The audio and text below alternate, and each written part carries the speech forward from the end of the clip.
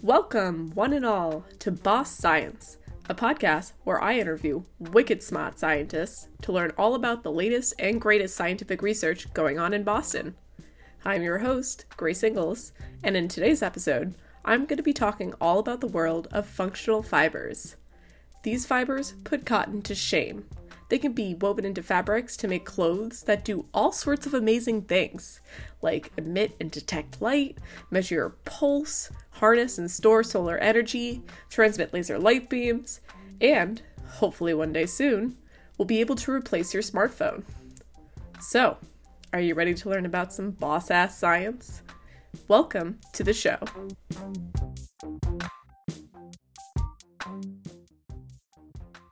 Take a second and look down. Tell me, what are you wearing right now? This isn't me trying to make a pass at you, alright? If it was, I'd use a better pickup line. I'm serious, what are you wearing? Is it a t-shirt and jeans? A dress? A lab coat? A onesie? Nothing? I mean, if that's how you like to listen to podcasts, by all means, do you, but chances are you're wearing some form of clothes. And these clothes, just like all fabrics and textiles, are made up of fibers. These can be natural fibers, like cotton, wool, or silk, or they can be synthetic, like rayon, polyester, or nylon. But regardless of how you spin it, get it? Like spinning to make fibers? Sorry, I'll stop. It's clear that we are surrounded by fibers. Humans have been using fibers for thousands of years.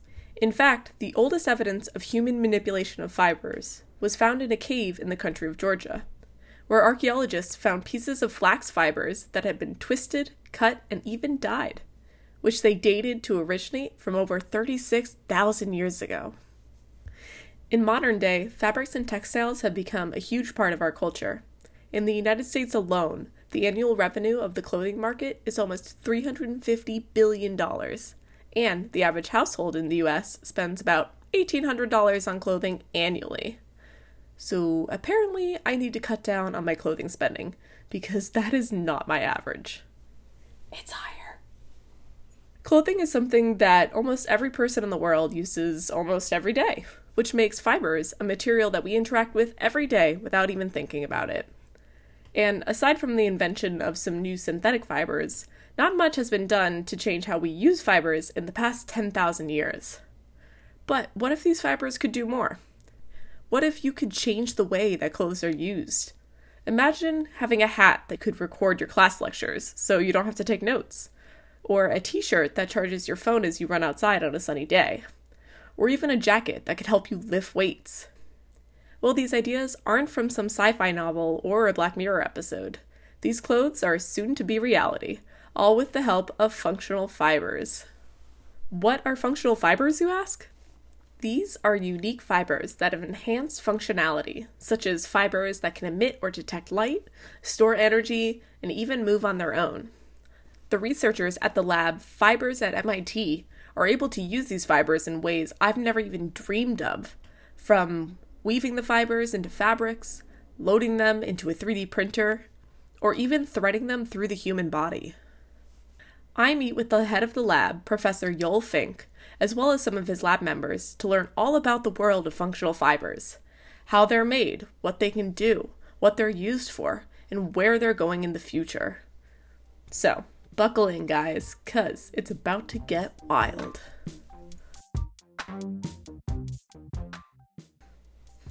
It's a beautiful sunny day in Cambridge, a rarity for February, I assure you, when I head to the MIT's Department of Material Science and Engineering to sit down and talk with Professor Joel Fink. For over 20 years, Professor Fink has devoted his academic career to the topic of fibers, and during this time, he and his lab have made huge leaps forward in progressing the science of multi-material and multifunctional fibers. Where did all this research start? Why did he choose to research it? What can we expect in the future of functional fibers? Professor Fink answers all these questions and more. My first question was, what drew you to the field of functional fibers? How did you actually get involved in this?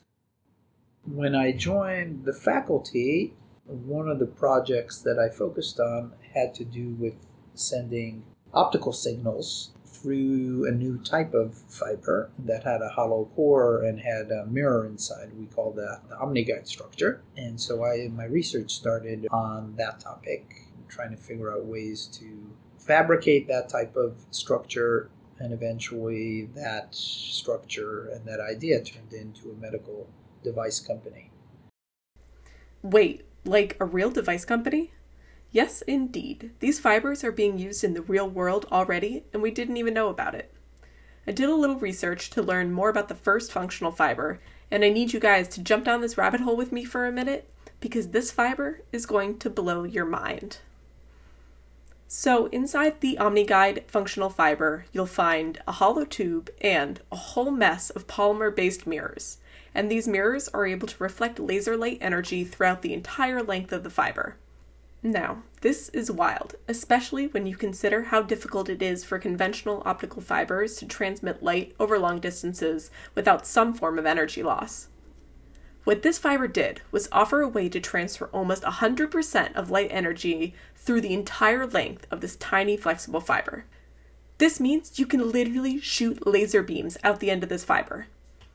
Luckily for us, Professor Fink decided to use his powers for good rather than evil, and this structure was developed to be used as a novel surgical technique. So, say you have some form of tumor, and it's growing in an area where traditional surgical techniques to remove the tumor would be too invasive. In this case, you could turn to the OmniGuide for help. So, the surgeon would take this flexible fiber, thread it through your body to get to the site of the tumor, and then use laser light to destroy or cut out the tumor entirely. That is amazing. And it turns out that in 1999, about a year after Professor Fink and his team at MIT published their work on the OmniGuide functional fiber, their work was cited in the Breakthrough of the Year article published by Science magazine.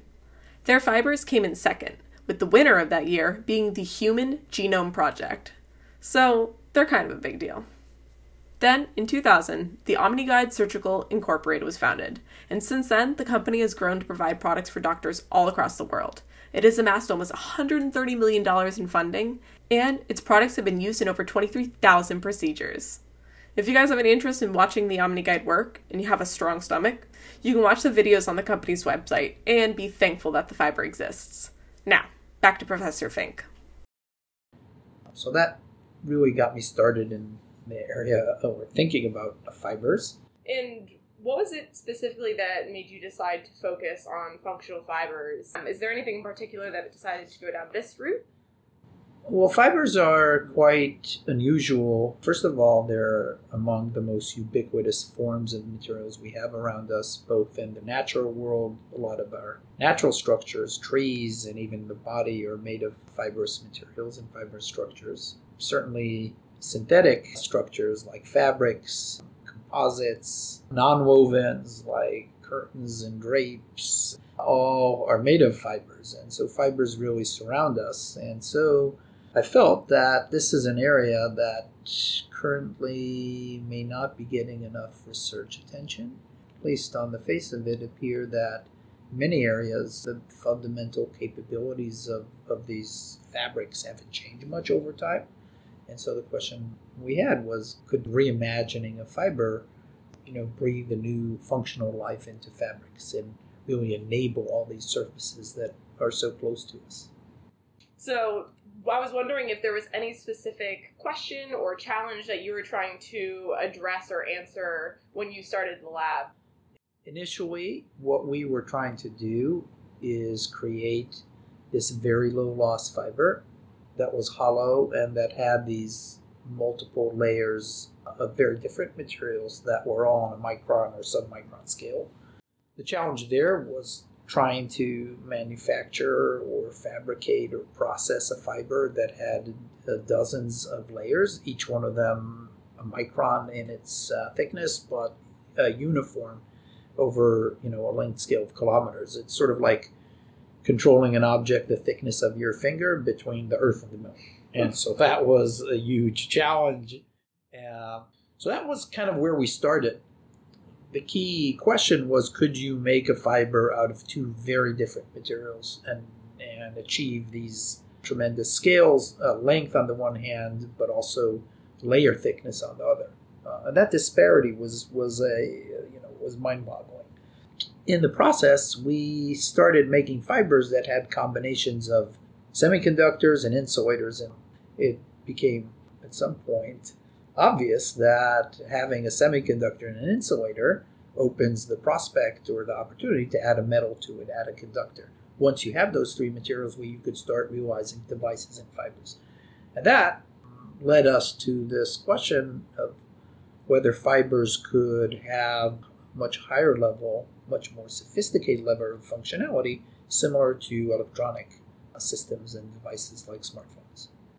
What are some of the goals that you'd like to achieve for your research now? Do you have any specific long-term goals that you're hoping your lab will be able to succeed?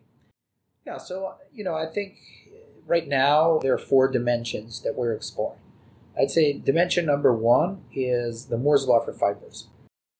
So, the Moore's Law, which is named after the engineer and co-founder of Intel, Mr. Gordon E. Moore, is based on a prediction made by Mr. Moore back in 1965, where he postulated that the number of transistors, those little electrical things that make your phones and computers function, which can be packed into a given unit of space, will double every 2 years.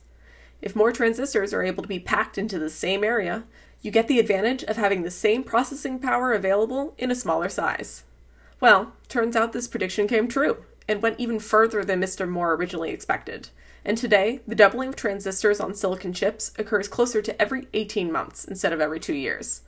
That's why you're always running off to buy the new version of the iPhone, even though you just got yours last year. The same concept can also be applied to fibers, and the basic capability of these functional fibers can increase in a Moore's Law-like way. This means every year the technology will become more advanced, it will cost less to fabricate, and it will be able to do more. So fibers are going to become more and more functional. Fibers are going to be able to store information. Fibers are going to be able to communicate. Fibers are going to be able to sense. Fibers are going to be able to pick up sound. Fibers are going to be able to release materials, and so on and so forth. So that is the first element of our plan. Really, it's figuring out how far can a fiber go from a standpoint of functionality and utility. That's dimension number 1, the Moore's Law for fibers. Dimension number 2 is once your fibers become highly capable, well, that opens the opportunity for a collection of fibers, something that we call fabric, to take on a whole new meaning. The third element of the strategy is, given that fabrics occupy the most interesting, fascinating real estate in the world, what value are we extracting from the location of these fabrics being on the surface of our bodies? Now, if you think about it, the fabrics that we wear extract or contain a huge amount of information about how our bodies operate. In a way, the fabric knows more about us than anything. But that fabric, we don't have a simple way to communicate with that fabric. We certainly don't have a simple way to store that information in a digital form. That, I feel, is going to be the next step. Once we have the fiber of Moore's Law in place, the fabric computers, well then, what types of fabric AI could we harness to really learn about how our body operates and what our performance is, what our calorie expenditure is, and when we're falling into disrepair. Finally, we've all observed the transformation enabled by software of the whole smartphone revolution. The reason we are so attached to our smartphones is not because they necessarily are aesthetic or comfortable to carry around, but because they really provide us with value-added services. The future is going to be very much around fabrics providing services. I was wondering what you think, because these fabrics have so many different uses and possible outcomes, what do you think would be the biggest impact that your research would have in the real world? Yeah. Would it be for healthcare? Would it be for personal use? Well, I strongly believe that we're living in the final years of fabrics as we know them. And I strongly feel that when we look back at this period, we're going to see a transformation of fabrics as we know them that will really be centered around this period of time. what gets me excited is this ability to transform this undervalued commodity surface that is pretty much the closest thing that we have on us, or the closest thing physically to us, to our hearts. And that goal is really what I think is going to happen in the next few years.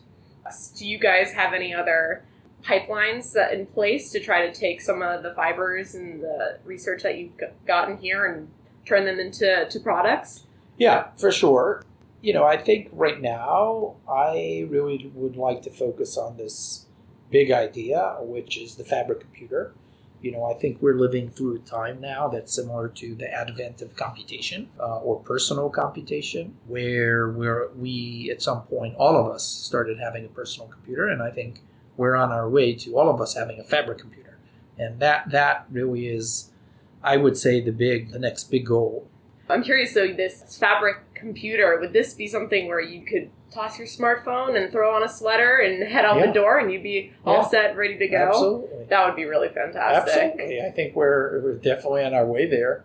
And I think for most of us, when we can carry less, we prefer that. And when we could learn more about our bodies and about our performance and about our experiences and monitor our health better, we prefer that. And so it really is, I think, well aligned with human needs. I'm certainly very excited about making that future happen. So guys, if any of you are planning on studying at MIT and you don't know what kind of research you want to do yet, go work with Professor Fink, because I want this fabric computer to be on the market ASAP. But fabric computers aren't the only cool thing functional fibers can be used for. To learn more about the different types of functional fibers and their applications, I sit down with a few of the researchers working in Professor Fink's lab, who are turning our fantasies of fabric computers and so much more into a reality. I'm Gabriel Lok. My name is Charles Rodet. I'm Juliette Alain. These three wicked smart scientists are all working hands-on with these fibers in the lab and can explain how they work better than anyone else. So the first question I had for these guys was to figure out how the hell these functional fibers are actually made. Well, turns out, even though they have dozens of different types of functional fibers that they can create, the general process for creating them is essentially the same. Gabriel Lok, a fifth-year PhD student in the lab whose research focuses on multi-material fibers for 3D printing, gives us a rundown on how functional fibers are made. We start off with a large chunk of polymer. We call this polymer a preform. And within this preform, we actually assemble the different materials together. So it can comprise of metals, semiconductors, and different forms of insulators. Assemble all of them into this huge chunk of polymer, and there you have it. You have a preform. What you do next is to bring this preform into what we call a draw tower. Now, I was fortunate enough to be able to get a tour of Professor Fink's lab before the whole city shut down, and I got to see this draw tower in person. It's about 10 feet high, bright blue, and honestly terrifying. It consists of a clasp at the very top to hold this preform in place, and then a huge furnace to heat the preform up, and then mechanisms to pull the preform into fibers. I couldn't believe the size of this thing. You literally have to climb up a ladder to use it. If you look at the picture I took of our three scientists standing next to it, you really get a feel for how huge this thing is and how much I don't want to use it. So what we do now is to place this preform into the furnace, and we turn up the heat, and that's gonna heat up the preform. We are gonna melt the materials in the preform, and about after an hour or so, the polymer is gonna soften, and when it's softened, it's gonna form a necking region. And simply by pulling onto this necking region, we are gonna have a tapered region, which essentially is the fiber itself. And you can just continue pulling on it. It's like pulling candy. So it's kind of the same process. And But instead of candy, it's fibers that light up and detect light. Very cool. Yeah. Does it take a lot of time to make these fibers? So it depends on which application, but it's actually relatively shorter than compared to a lithography process. It's even faster given that you will make a preform which could take you, let's say, between half a day and a half to have a full preform, but out of it you get 100 meters of fiber. Wow. So it pays It's off. pretty quick. Okay, very cool. So as long as you put in that work beforehand, you'll have plenty of material to work with. You could give me 1,000,000 years and every book in the MIT library, and I still don't think I would have been able to come up with that technique. Luckily, these guys already figured it out for us. So, when these guys are creating their functional fiber preforms, they were able to embed all sorts of different materials into the fiber, including actual devices, one example being diodes. Semiconductor diodes are a basic building block when it comes to electrical devices and circuits, and they're found literally everywhere in our lives. They're inside your laptops, phones, chargers, TVs, game consoles, toys, cameras, cars, the list goes on and on. There are many different types of diodes available, which is what makes diodes so useful for all of our different devices. Juliette Alain, a third-year PhD student working on creating stretchable, functional fibers, explains to me how diode fibers can be made to emit and detect light, as well as showing me all the crazy ways that their group can use these fibers in their research and in the real world.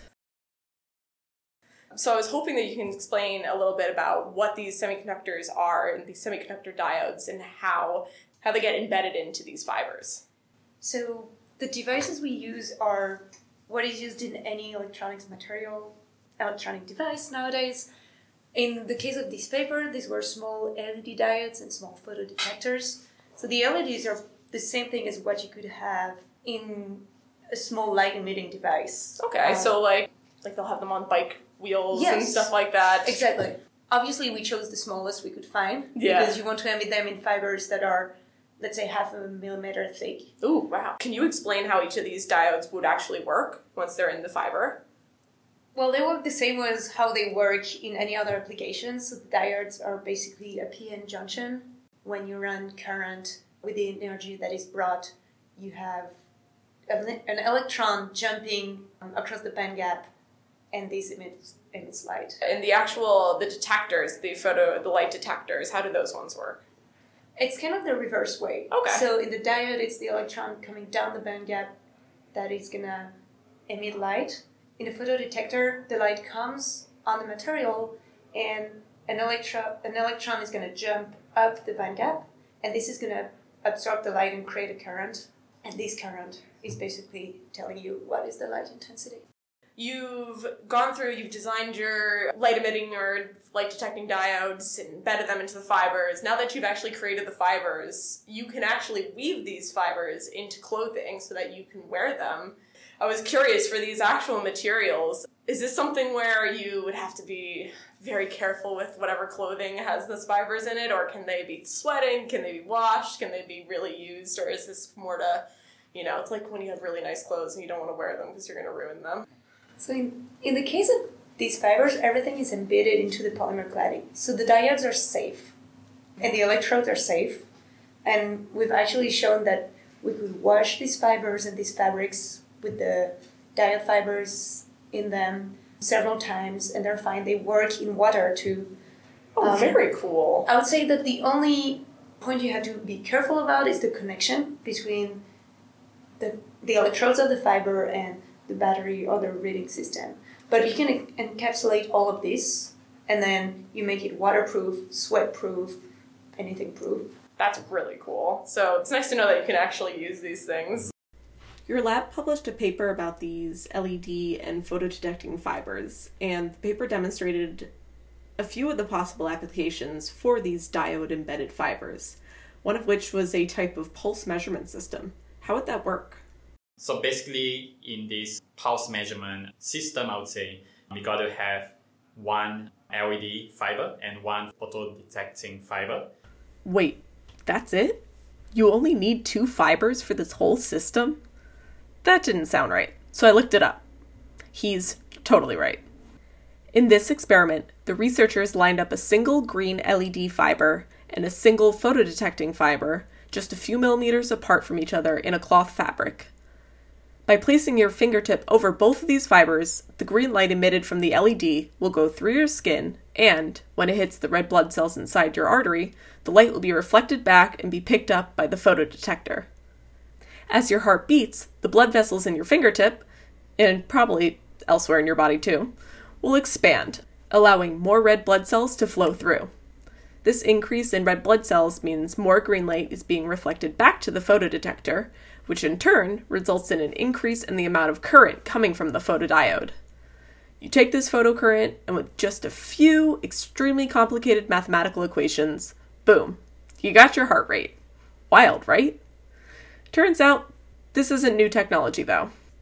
It's based on a concept called photoplasmography. I don't think I said that right. Also called PPG, and it's used in a lot of current pulse measuring systems. You ever notice when you take your Fitbit off and flip it over, you see a little flashing green light? That's it! And now you know what it's called. Probably not how it's pronounced, but still. And the fact that this can all be done with just 2 little fibers blows my mind. Sorry I doubted you, Gabriel. From there, then you can trace back to your heartbeat. Yeah. Oh, very cool. Yeah. So this would theoretically, you could just have something like a Band-Aid almost and just placed right over one of your veins, and that would be how you could have consistent measuring of your pulse. Yeah. Do you guys envision this being something like you wear, it would just be in your clothing, or would it be specifically for when you're at the hospital? How do you think that this would pulse measuring fiber stuff would be used? I think these will probably start in a more medical kind of area, but we kind of foresee that in the future, people are interested in monitoring their own health, having their data on their phone and so on. So I think that even if it starts kind of in the hospital, it will probably quickly spread and be used by just everyone. I could definitely get used to having some type of pulse measurement clothing that I can wear whenever I go for a run. Another application of these fibers that was detailed in the paper was the concept of using these LED fibers as a probe for optogenetically modified neurons. I've never even heard of this concept before. What can you tell me about it?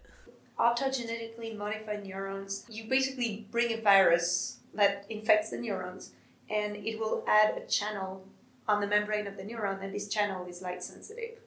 And so when you shine light on the neuron, this ion channel will open, and then you create an action potential. So you make the neuron fire that way.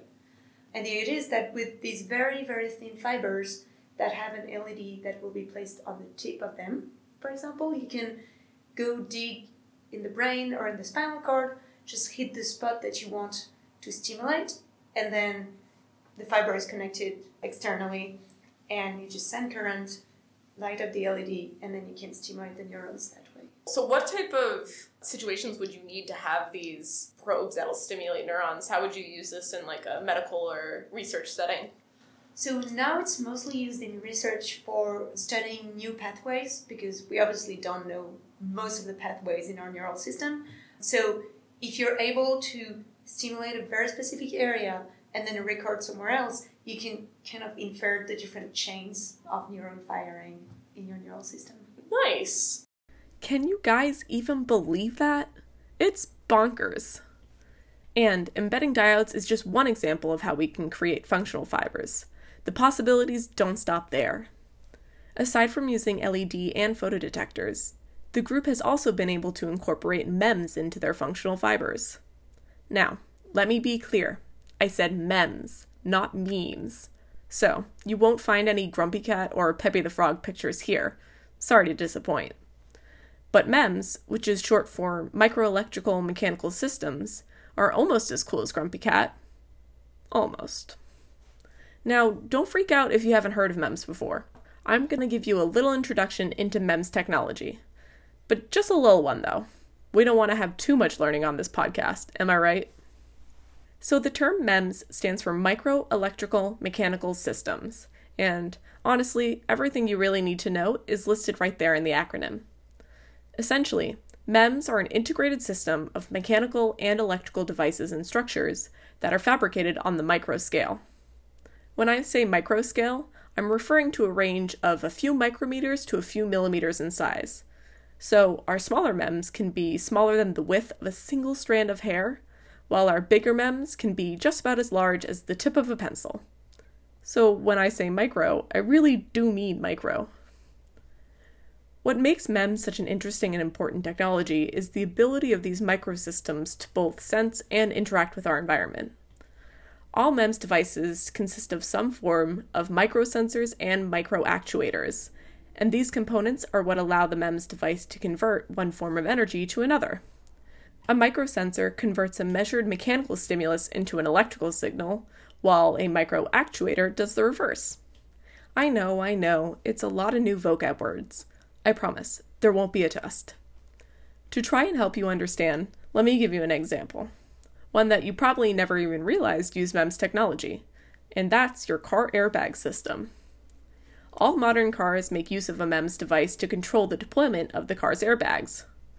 The way it works is that this MEMS device has a microsensor that can detect a sudden rapid deceleration in the car. So, the microsensor will take this mechanical signal, convert it into an electrical signal, send that signal through a bunch of circuits that I don't understand, and, if the signal is strong enough to indicate a collision, it then gets sent to the microactuator, which turns the electrical signal into a mechanical effect, aka the deploying of the airbags. Simple, right? I mean, it's probably a little more complicated than that, but let's just pretend it's not, for the sake of this podcast. Since its development in the early 1960s, the use of MEMS technology has grown drastically, and they can now be found in all areas of science and technology: transportation, communication, navigation, even healthcare.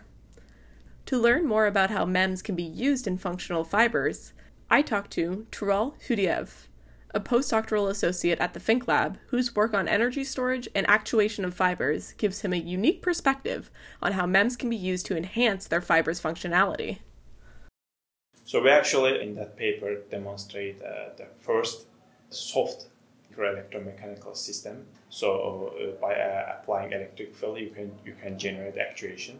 So actuation is that when we apply electric field, so we get some movement. So it can be high force, low force, depending on how much voltage you apply. How do you create these fibers with MEMS functionality? So we are starting from macro scale preform. So at macro scale preform, we are putting there the electrorestrictive polymer, so which is the type of the MEMS functionality. So it's this active polymer. So when you apply electric field on this polymer, you can see some actuation. We start to see some actuation on the fiber.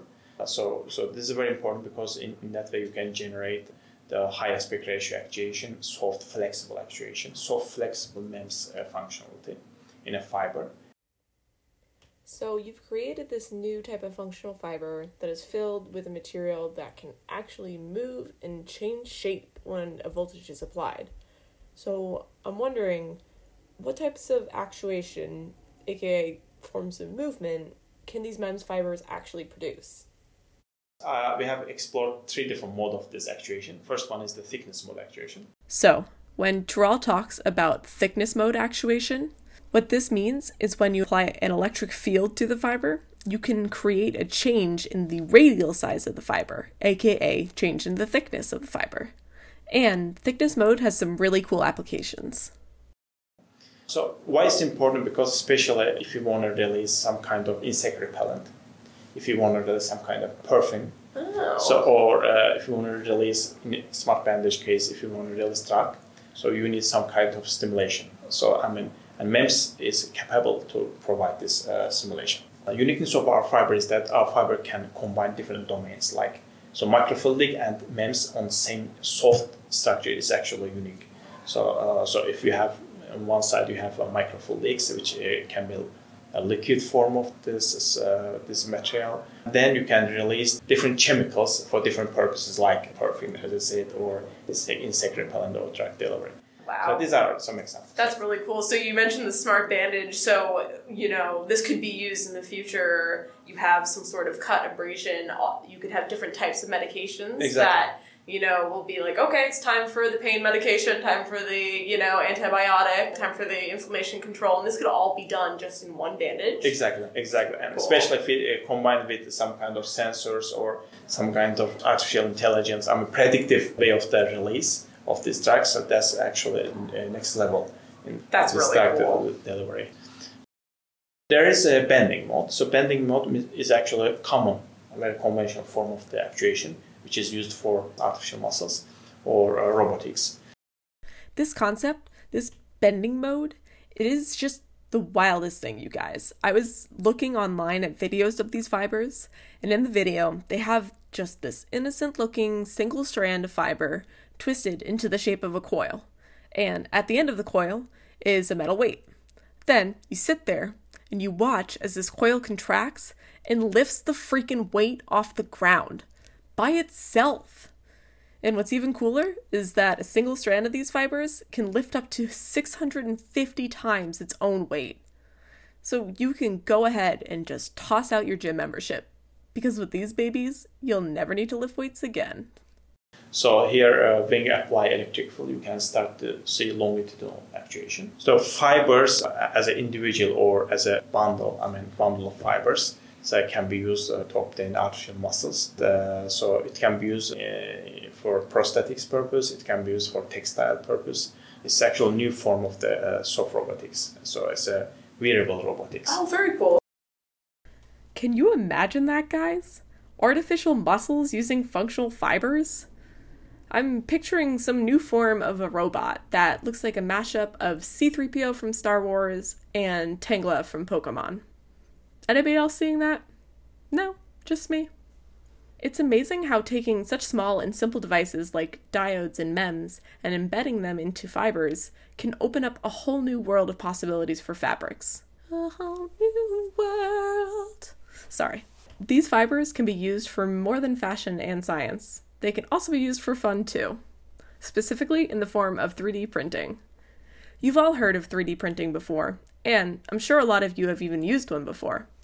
In the early 2000s, the term 3D printing became a kind of buzzword, and now, 2 decades later, the interest in the technology has skyrocketed. Ugh, I can't believe that the year 2000 was 2 decades ago. What happened? I feel like it wasn't too long ago when Nelly and Usher were top of the music charts, and 3D printing was just something from a Star Trek movie. God, I sound old. But 3D printing has moved beyond the world of Star Trek and can now be found virtually everywhere in our society. In modern day, anyone can 3D print just about anything. Using options like plastic, metal, or even glass, users can make really anything they can think of. People have printed sculptures, boats, violins, racer bikes. Some guy even made a full-size 3D printed Iron Man suit. Google it. I'm serious. It's amazing. As the cost of 3D printers and materials continues to decline, and the modeling and user face becomes easier to use, more and more people are turning to 3D printing to help find solutions to their problems. But there still remains a lot of untapped potential with 3D printing, specifically with the actual material itself. Because you know what 3D printers use to make all these crazy cool structures? That's right, fibers. And it just so happens that the researchers at Professor Fink's lab are working on creating a whole new set of functional fibers that can help to advance the uses of 3D printing even further. I sit down with Gabriel, who's literally written an entire paper on this topic, to get all the amazing details of how functional fibers can be used in 3D printing. Yeah, if you think about conventional 3D printing, usually think about, the speed of printing or what kind of materials you can print, but you don't really get into what kind of functions your 3D printer structures can exhibit. And so this paper kind of tackle into this area where, we introduce a whole new approach to be able to print 3D structures with device functionality. So this device functionality, it can be anything that you think about. It can either be a light-emitting structure, or you can have a 3D structure that detects light, or you can have perhaps a 3D structure that has some energy storage in it. So yeah, basically any kind of devices that you see around you, what we are trying to do here is to 3D print that structure, and that's gonna exhibit the same kind of device functions that you see around you. So how do you create these light-emitting fibers for 3D printing? For the light-emitting fiber, the main material that we use is zinc sulfide. The mechanism for which the zinc sulfide starts emitting light is actually electroluminescence. Electro is like electric, luminescence is emitting light. This concept of electroluminescence honestly blows my mind, and for me it rivals bioluminescence as the #1 coolest type of luminescence around. You know, scratch that. Bioluminescence wins, because who doesn't love cute little squids that light up? Electroluminescence is produced when you have a strong electric field or current that passes through a semiconductor material, in this case, zinc sulfide. As the electric current passes through the material, electrons from the semiconductor can take this energy and use it to move from one atom to the next. Once this free electron moves to an atom that's already missing an electron, it'll drop down into this atom's electron field and causes an energy release in the form of a photon. Now, this process is happening to electrons and atoms all across the semiconductor, which means lots of photons are being emitted from the material. And these photons are what make up the light that we see. Pretty cool, right? So what type of light can you create? Can you make different colors? Can it be brighter or softer? In terms of the color of the light, we can actually dope zinc sulfide with different kind of dopants. In our case, zinc is giving out blue light because the zinc sulfide is doped with copper. If you dope it with manganese, you're able to emit red light or orange light. And if you dope it with some other heavy metals, you're able to emit green light. So there's a whole spectrum of light that you can emit, and the brightness of it is actually related to the amount of electric field you apply across the zinc sulfide. So, a higher electric field means that you're going to have a brighter light produced from zinc sulfide. If you want to see this electroluminescence in action, go to Google and type in the words EL Wire Costumes Burning Man. These people have created all sorts of crazy outfits by gluing electroluminescent wires onto their clothing, what little they're wearing. And they now have outfits that glow all different colors and can be shaped into any design they want. And if you really want to procrastinate on whatever work you need to be doing right now, go to YouTube and search EL Wire Dance and spend the next 3 hours watching people dance in electroluminescent costumes. It's wild. You can take these light emitting filaments and you can put them actually into the 3D printer and you can create all these different structures. Really anything that you can do with a regular 3D printer?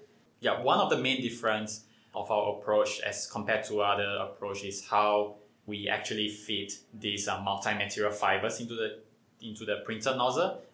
The cool thing about our approach is that we are actually using a conventional 3D printer that you can find anywhere around you right now. We are using an FDM printer, and that's like one of the most common printer. You just buy that on Amazon, get it shipped to your house. Yeah.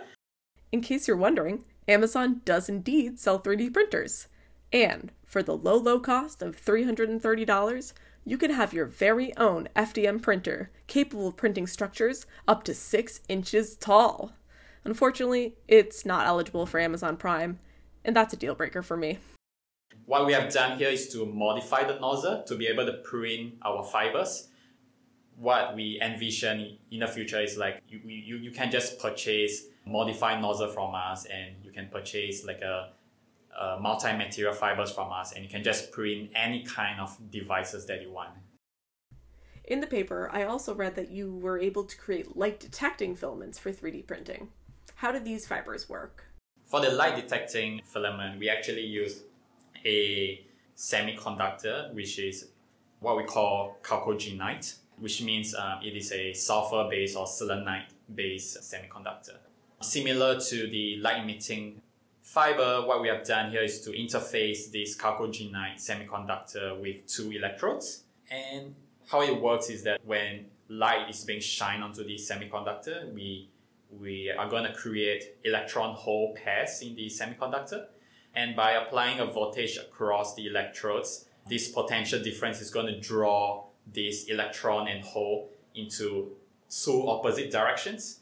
And this is going to generate a current. So shining light on it, you are going to detect a photocurrent. And that's basically how the whole mechanism works.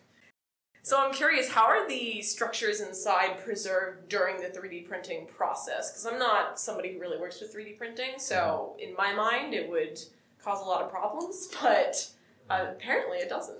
Yeah, so we actually made use of a new technique, which we term as filament surface heating. And what we have done here is to modify this whole process where we heat only the surface of the printed line.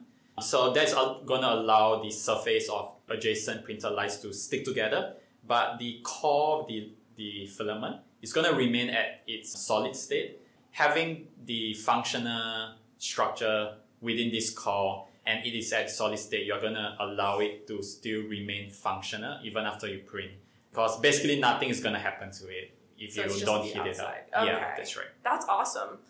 In your paper, you showed how you were able to use both of these fibers together to print an entire wing for a model airplane. Can you explain what and how you guys use these fibers for in the airplane? What we have done for the airplane, we printed 5 layers, I would say. The top and bottom layers are made up of the light-emitting filament, and the middle 3 layers are made up of a single photodetecting filament. And what is happening is that the photodetecting filament is always detecting light from the light-emitting filament, right? So let's say there's a damage somewhere within the photodetecting filament. What's going to happen is that the amount of photocurrent measured is going to be lesser than the normal undamaged state. So by measuring the photocurrent before and after damage, we can then back calculate to where the exact position of damage is being done. Wow. Yeah. Seems like a handy feature to have, and as an added bonus, it makes the plane look 100 times cooler, which is an obvious plus. You've also mentioned that these photodetecting filaments can be used to create light-sensing structures. What is the difference between a traditional light-detecting device and this new 3D printed light-detecting structure? If you were to think about a typical photodetector, they're all planar. Basically, they are 2-dimensional, and they can only detect from one phase of light impingement. What we have done here is to create a 3D structure, a sphere, and a sphere has detectors throughout its whole surface, and that allows us to detect light in a spherical way throughout its whole 360 degrees dimension. That's cool. So what do you think this 360 ability to detect light be used for? What type of applications would it have? One of it is in solar tracking. You know how if you were to, track the position of let's say a sunflower, right? You're able to see throughout the day the sunflower turning its head towards the sun. And what's happening here is that the sunflower has like an internal detector that allows it to know where the sun is, and then it's going to turn towards the sun. And so what we are thinking here is very similar to the sunflower. You have a omnidirectional detector. It's able to know, where the highest intensity of sunlight is, and then it's gonna tell solar panel to turn itself towards the direction of highest sunlight, and that's gonna increase your final efficiency of absorbing sunlight and turning that into electricity. Oh man, who wouldn't want their own 3D printed solar device? And what would be even cooler is if you took those energy storing fibers, put them through the 3D printer, and then printed them in the shape of a sunflower. Then you'd have a little sun-charged sunflower that could also turn and follow the sun, just like a real sunflower. It's a sunflower robot! It would be so freaking cute. I want one. The Fink Lab did an amazing job answering all my questions, and I had many of them, and a lot of them were too dumb to share with you guys. But turns out it's not that easy to think of fun and exciting questions for an interview. So that's when I decided to turn to you guys for help. Before meeting with the Fink Lab, I shared with my listeners the details on some of the crazy cool stuff going on in their lab. And, to no surprise, they had lots of questions too. Most of them way better than mine. So Juliet, Tural, and Gabriel team up to answer all your awesome questions about functional fibers. And they have some pretty awesome answers for you too. Yeah, so Chris from Boston, he asks, can you recycle these fibers like any other type of clothing material? So if you're, say, done with a t-shirt or dress, you can actually get those fibers reused in other clothing. Would this be something that you guys could do too? So let's say you've used a t-shirt with these functional fibers in it for months, years. If the fiber itself is not damaged, you can totally take it out and then, recycle the fabric on one side and potentially send the fiber back so that it's reused in a different fabric. Nice. If you didn't want to, would these things just be safe to be tossed in our landfill? Yeah, because our fibers actually contains conventional plastics and like polycarbonate, polystyrene. So these are, they're all well-known polymers. So they know how to dispose it. Good. So no toxic disposal. Yeah, but still, in terms of like sustainability, it would be best to, in some ways, reuse the fibers, I would say. And I think one could possibly envision perhaps a business model that's like what you see for phones today. Your phones get outdated every year or two, but you don't throw your phones away. You actually like trade in for a better phone. So I can kind of guess like someone, you are using this functional fabric and you're like, oh, okay, right now this version is not the updated one, and you can kind of get a new model, just pay a bit of premium for it. And, I love it. You guys are ready for it. Awesome. Chris had one last question. He asked if you guys can use these light-emitting fiber threads to bedazzle your clothes, like make glowing embroidery almost. Oh, totally. Definitely. Have you guys done it? Do you have a shop? Can I buy it? I don't think they sell it yet, but they have embedded a lot of the LED fibers into different clothing, mostly sports clothing, so that when you run in the dark, people see you. I was thinking how light up Nike sign or something like that. That's totally doable. It's just about the pattern you weave it. That's really cool. Mark from New York, he asked if any of these functional fibers are already used for products that people can purchase. The very first functional fiber is already being used in a startup. It's being like commercialized all around the world. Right now, there lies a great opportunity to commercialize the rest of the fibers. And what we envision is for every single person, they are gonna own a functional fabric, I would say. That would be very cool. That's our aim, right? That's the goal. Yeah. Mark also asked if you guys have any strategies in place to get your research from the lab to the market. Our professor actually founded, now 4 years ago, a functional fabric research and development center. And this is what they're focusing on. This institute, called Advanced Functional Fabrics of America, or AFFOA for short, is a nonprofit that was started by Professor Fink back in 2015. This institute, located just around the corner from MIT, is at the front lines of transforming these functional fibers into real products. In just 5 years, the AFFOA has received over $300 million in private and government funding, has worked with huge name brand companies like New Balance, VF, and Bose, and has even created a national prototyping network that is working on over 30 projects with dozens of manufacturers and universities, all aiming to incorporate these fibers and textiles into mass manufacturing processes. So, if you thought these functional fibers were never going to be available to you, you thought wrong. And this is what they're focusing on, taking this fiber research and knowledge and scaling it up and dealing with the practical questions of we need to embed it into fabric, we need to connect it, and so on.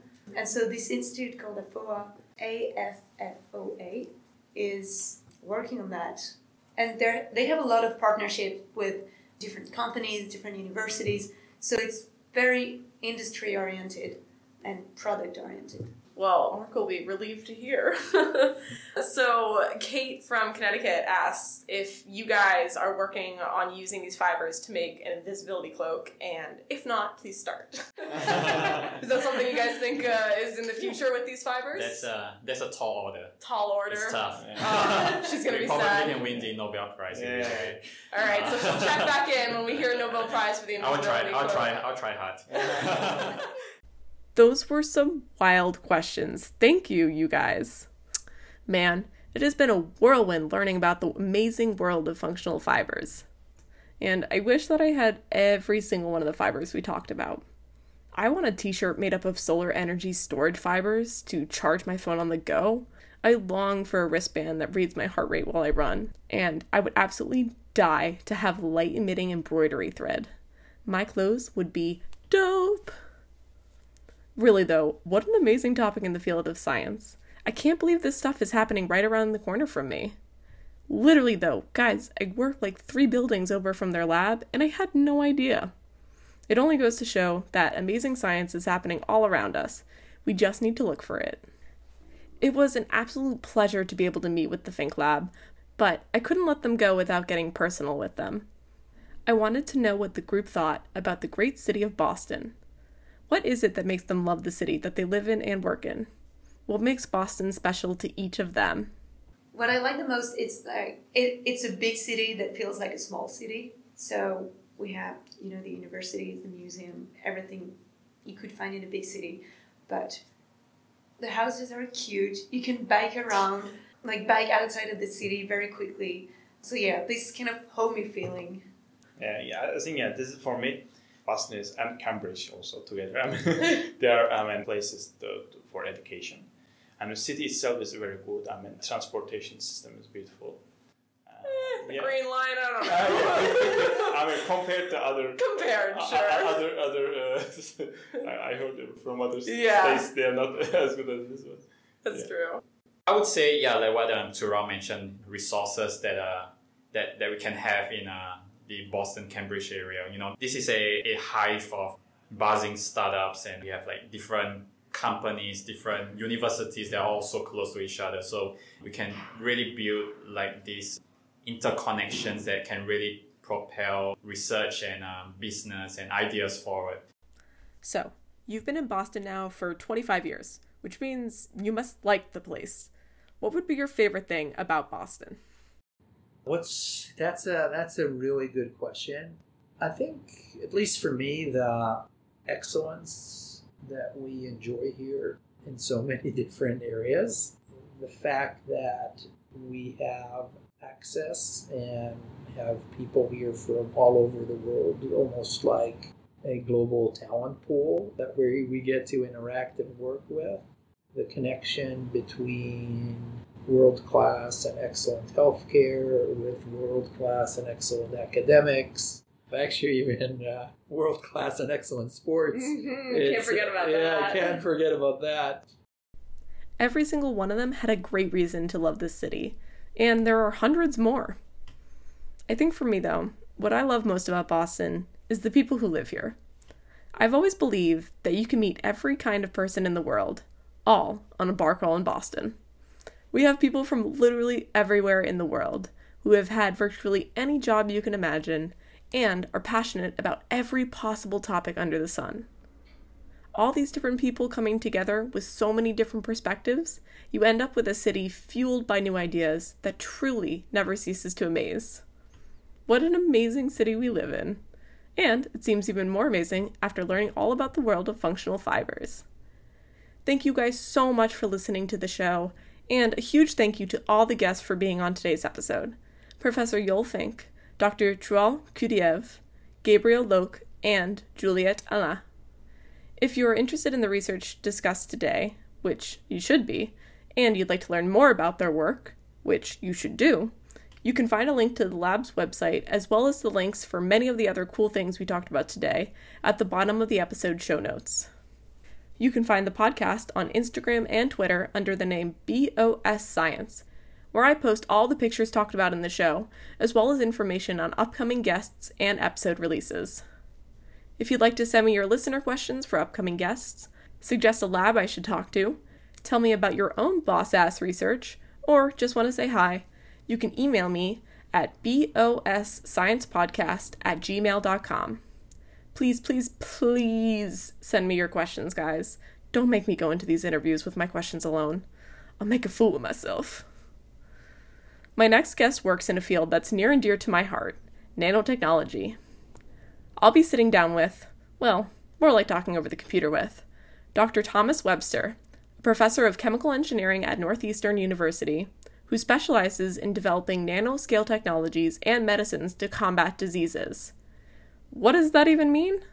Well, it means making silver nanoparticles that can deliver antibiotics inside a bacteria cell to stop infections. And it means using magnesium oxide nanoparticles to aid in biomaterial bone implants. But most excitingly, it means a possible novel approach to stopping the spread of the COVID-19 virus. I hope they're able to come up with something quick, because I'm ready for this quarantine to be over. It's been a month of working from home, and my cat is driving me crazy. I swear, if I have to clean up cat puke off the bed one more time, I'm gonna lose it. So, if you don't hear from me in a month, you'll know what happened. Before I sign off, I want to give you a huge round of applause for making it this far into the episode. And I want to thank you so much for listening. I know there are literally thousands of podcasts out there, and the fact that you've chosen to listen to mine just warms my heart. If you like the show, it would mean so much to me if you could help me out by quickly rating and reviewing the podcast, which helps the show be found by more people. If you have anyone who you think might be interested in the topics on my show, or would just love to hear my corny-ass jokes, please send them a link and share it with them. Alright, that's enough out of me. I think I've talked enough for one day. Join me in next month's episode, where I talk to wicked smart people about some boss-ass science. Bye!